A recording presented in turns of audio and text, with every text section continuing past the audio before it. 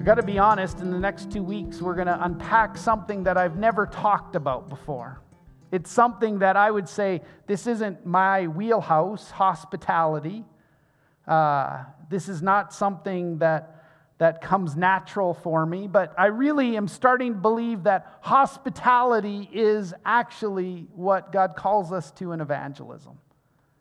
See, when Christians practice the command to love one another, they are reflecting the hospitality of God. Hospitality is an important part of ministering to others with what we have.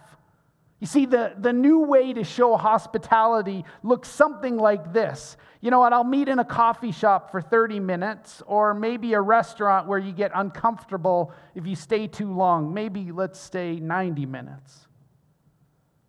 Hospitality makes all the difference. You see this throughout the pages of Scripture. The Old Testament is a story of God's hospitality toward the people He has chosen to make a nation. When God delivered the Hebrews from slavery in Egypt, He reminded them that they are pilgrims and strangers in a land that belongs to God. They were told of His hospitality and commanded to show the same hospitality to others. By the end of the Old Testament, hospitality toward a stranger is expanded to include the widows, the orphans, the poor, and even the physically handicapped. In the closing book of the Old Testament, in Malachi chapter 3, we receive this warning that those who fail to care for widows and the fatherless, and those who deprive the sojourners, those who kind of wandered into the community, will be judged severely by God. That end in Malachi set the stage well for the ultimate act of hospitality in the New Testament. God sent His Son to dwell among men as a sojourner, to offer reconciliation and adoption as sons and daughters into the family of God. So we see that the New Testament is ripe with hospitality. It's been said this way, that hospitality is central to the meaning of the gospel. Hospitality is central to the meaning of the gospel. It's more than just a spiritual discipline or a gift. And that's where I trip myself up. I would just say, well, I don't have the gift of hospitality. I have other gifts. But it's more than just a spiritual gift or discipline. I'm coming to understand that hospitality is the heart of the Christian faith. An author, Arthur Sutherland, described it this way.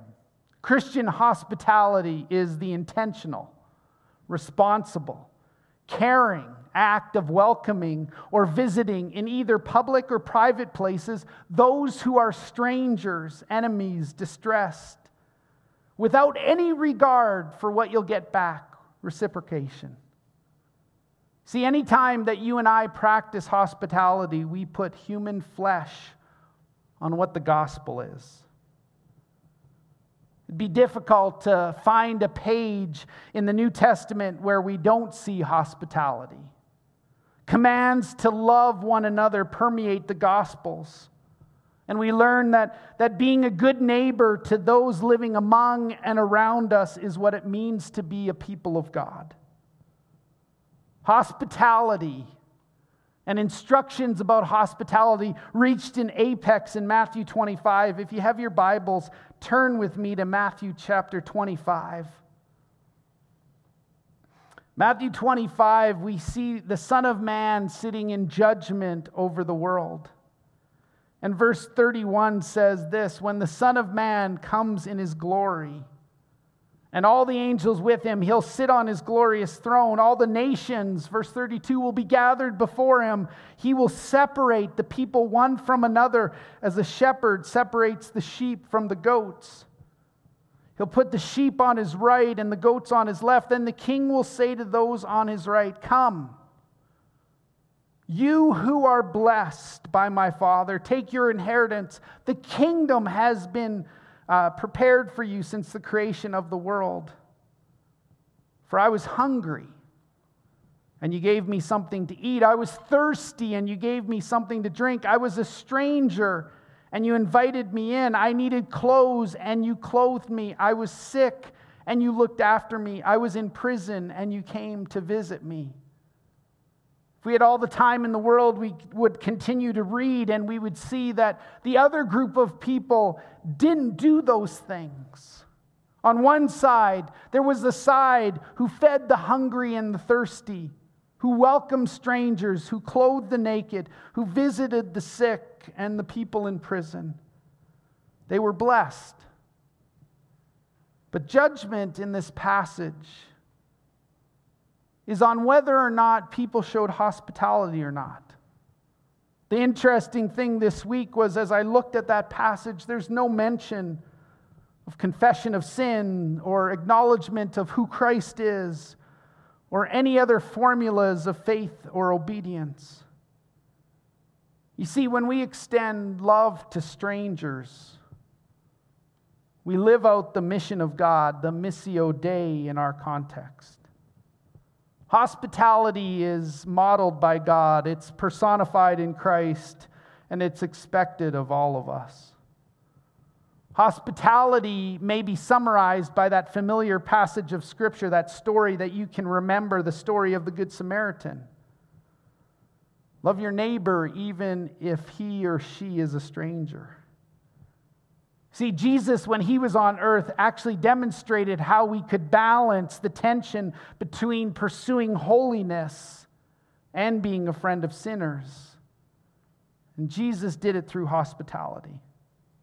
He extended loving compassion to people around him. He served all who followed him and didn't let his disciples turn people away. He broke the religious boundaries and spoke with the woman at the well. He ate in the home of tax collectors. He touched and healed the unclean. He was called a friend of sinners. Jesus embraced strangers which were outside of his normal inner circle. Christian hospitality seeks to love individuals as God loves them, without accepting or validating or embracing their beliefs and practice, which may run contrary to Jesus. Here's where we're going to sit this morning. If you have your Bibles, turn to Luke chapter 11. We just want to sit in this passage of Scripture. Luke chapter 11, it's a great story that Jesus tells. Luke chapter 11, if you don't have your Bible, it'll be on the screen. Dennis upstairs is doing a great job with a ton of slides today. Luke chapter 11, verse 1 says this: one day, always throw yourself into the story. Anytime we read God's word, you're going to see yourself and you're going to see God in it. You're going to learn a truth about how you react, and you're going to learn a truth how God always reacts. Verse 1, one day Jesus was praying in a certain place.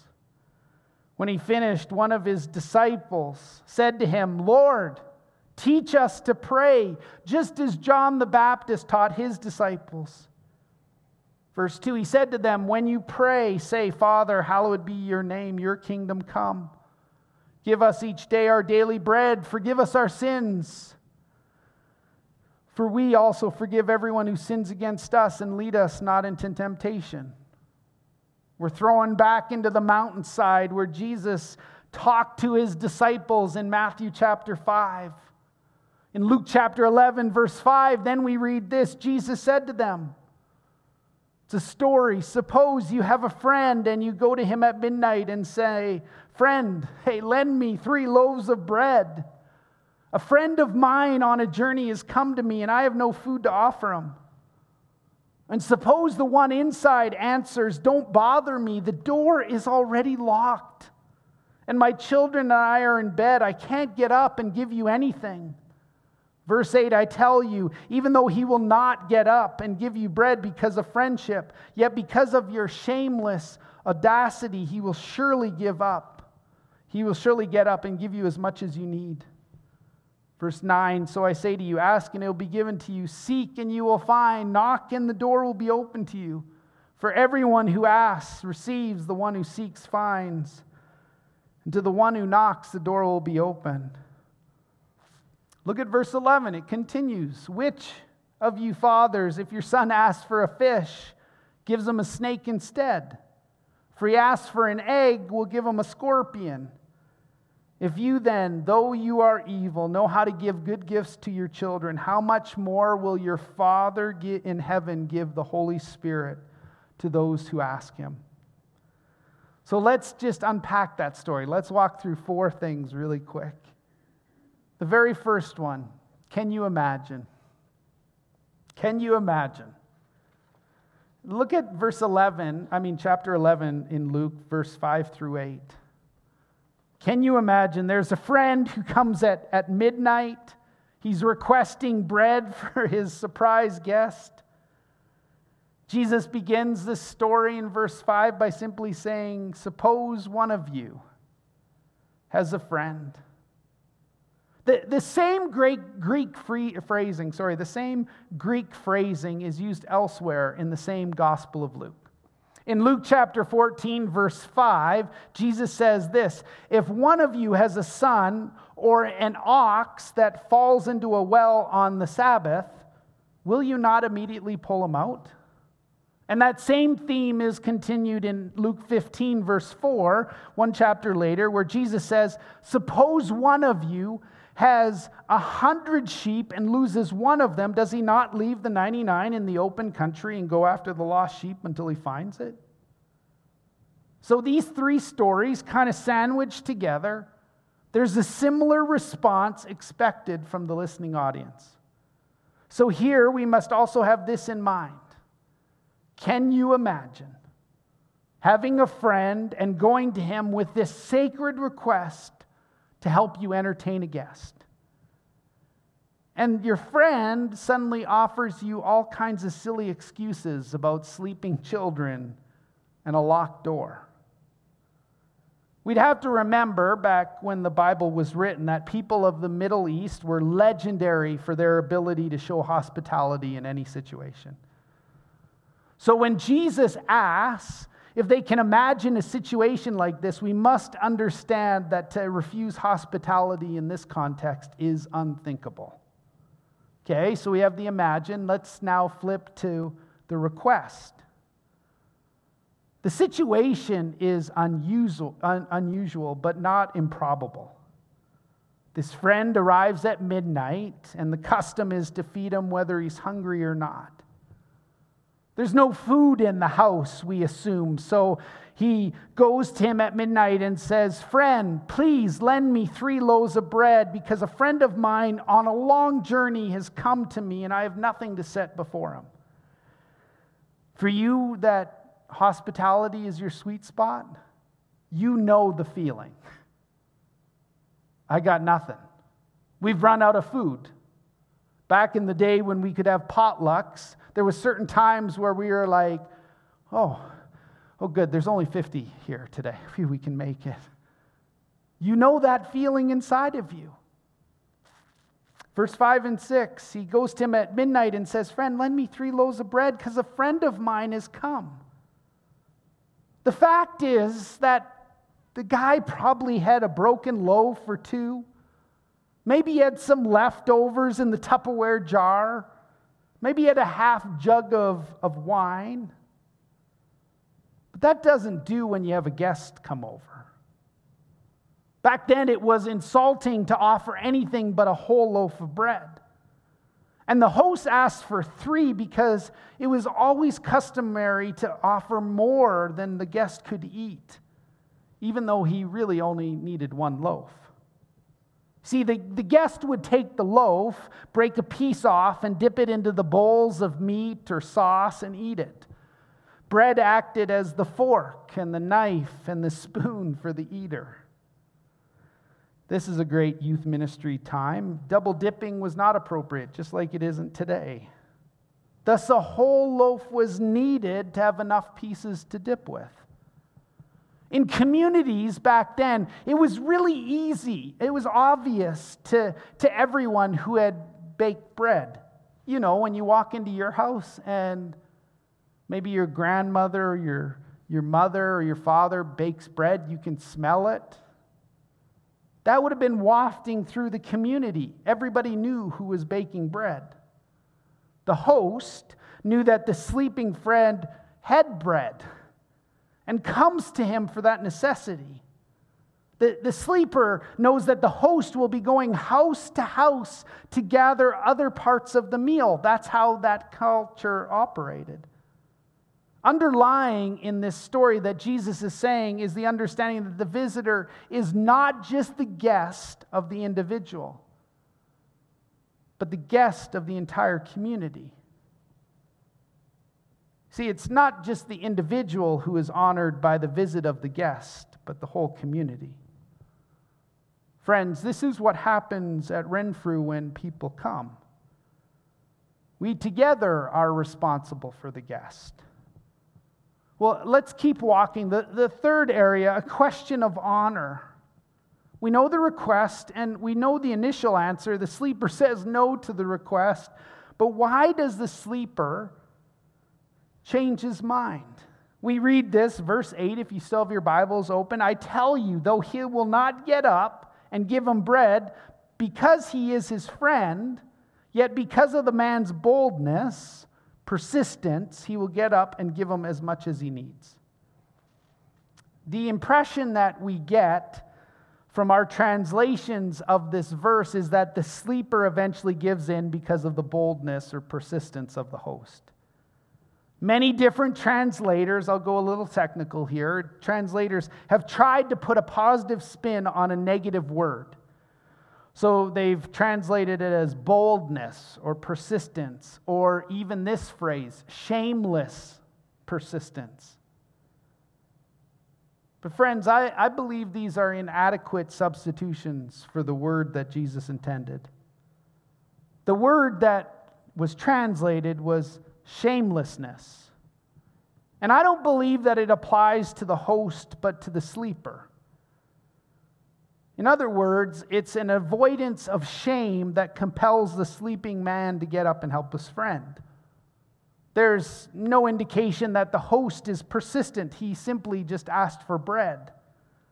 Persistence or boldness was never applied to this word in the first century. It was all about the honor of the man with the bread. The sleeper knows that the borrower must gather up food for his guest's meal from various neighbors. By morning, the story would be all over the village. He would be shamed by all his neighbors.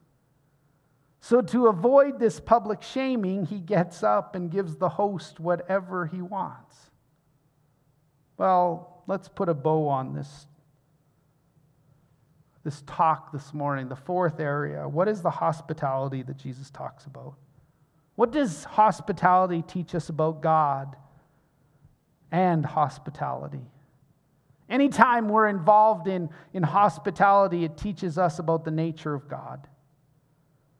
One major theme that we see in this little passage of Scripture from Luke chapter 11 is the application of who God really is. God is a God of honor and a God of hospitality. If we return to the context of what Jesus said, we can see that this story follows his teaching on how to pray. Jesus wants his disciples to understand God's attitude toward their efforts in prayer. Think of the story in this way, friends. When you go to this kind of neighbor, everything is against you. You've been there. It's late at night. Maybe you've checked your watch and you've went, are they still up? I don't know if I should call. Maybe I'll wait till the morning. See, everything was against the person making the request. It's midnight. It's an inappropriate time to be asking for anything. He's asleep. The door is locked. Children are sleeping in the house. The man that you are asking for bread from is a man of honor. He doesn't want to damage that reputation. Friends, I want you to think of God for a second. The God to whom you pray is a God of honor and a God of hospitality, a reputation that God himself will not go against. And besides this, unlike the sleeping man, God loves you. But hospitality also teaches us this about our assurance. If I can go to a neighbor like this and have my needs met, how much more confident can I be to go to God, my Heavenly Father, and ask for things? Here then is why I believe the word boldness or persistence doesn't fit into the story. It is true that you and I can approach the throne of grace with confidence, but that's not what the passage is trying to teach us. Jesus said to pray like this: Father, hallowed be your name, your kingdom come. Give us this day our daily bread. Forgive us our sins as we forgive everyone who sins against us, and don't lead us into temptation. God is a God who will grant our requests. God doesn't make us beg, but will welcome us into the home of blessing. We have this assurance that God will meet our needs. But it also teaches us that we have a responsibility to community. If you and I want to live godly lives to show the character of Christ to others, then we have to imitate Christ and his heart. In Luke 14, there's a little story. Jesus was invited to a dinner put on by a Pharisee, the religious leaders. This Pharisee had much to say. Luke 14, verse 12 through 14, Jesus said this: when you give a luncheon or dinner, and you don't invite your friends, your brothers or your relatives or your rich neighbors, if you do, they may invite you back so that you'll be repaid. But when you give a banquet, always invite the poor. Always invite the crippled. Always invite the lame. Always invite the blind. And then you'll be blessed. Although these people can't repay you, Christ says, you'll be repaid at the resurrection of the righteous. There are many reasons for us at Renfrew to show hospitality. One reason that the story in Luke chapter 11 made was we have a duty to our community. Friends, what do we as individuals reflect on the community of Renfrew Baptist Church as a whole? What we do as people connected to this community of faith says a lot about us as a church. When a visitor or people come to our church, how many invitations do they receive before they walk out of the doors? Inviting people over to our homes is not simply to provide a meal. What it does offer them is an opportunity to see our faith at work. So if someone comes to Renfrew and they're invited to our homes, they have a chance to see Jesus in us. Our aim is to make them feel comfortable and important because that's how God sees them. You might have got hung up on this. Who are the poor, the crippled, the blind, the lame? Friends, these are just people who don't know Christ yet. And they need us as friends to show them Christ. Our goal here is not to convert them, though we hope they'll believe in Jesus, but simply to befriend them and love them as God loves them. And here's the final one. There's always unexpected blessings when we show hospitality. We always invite strangers to become friends.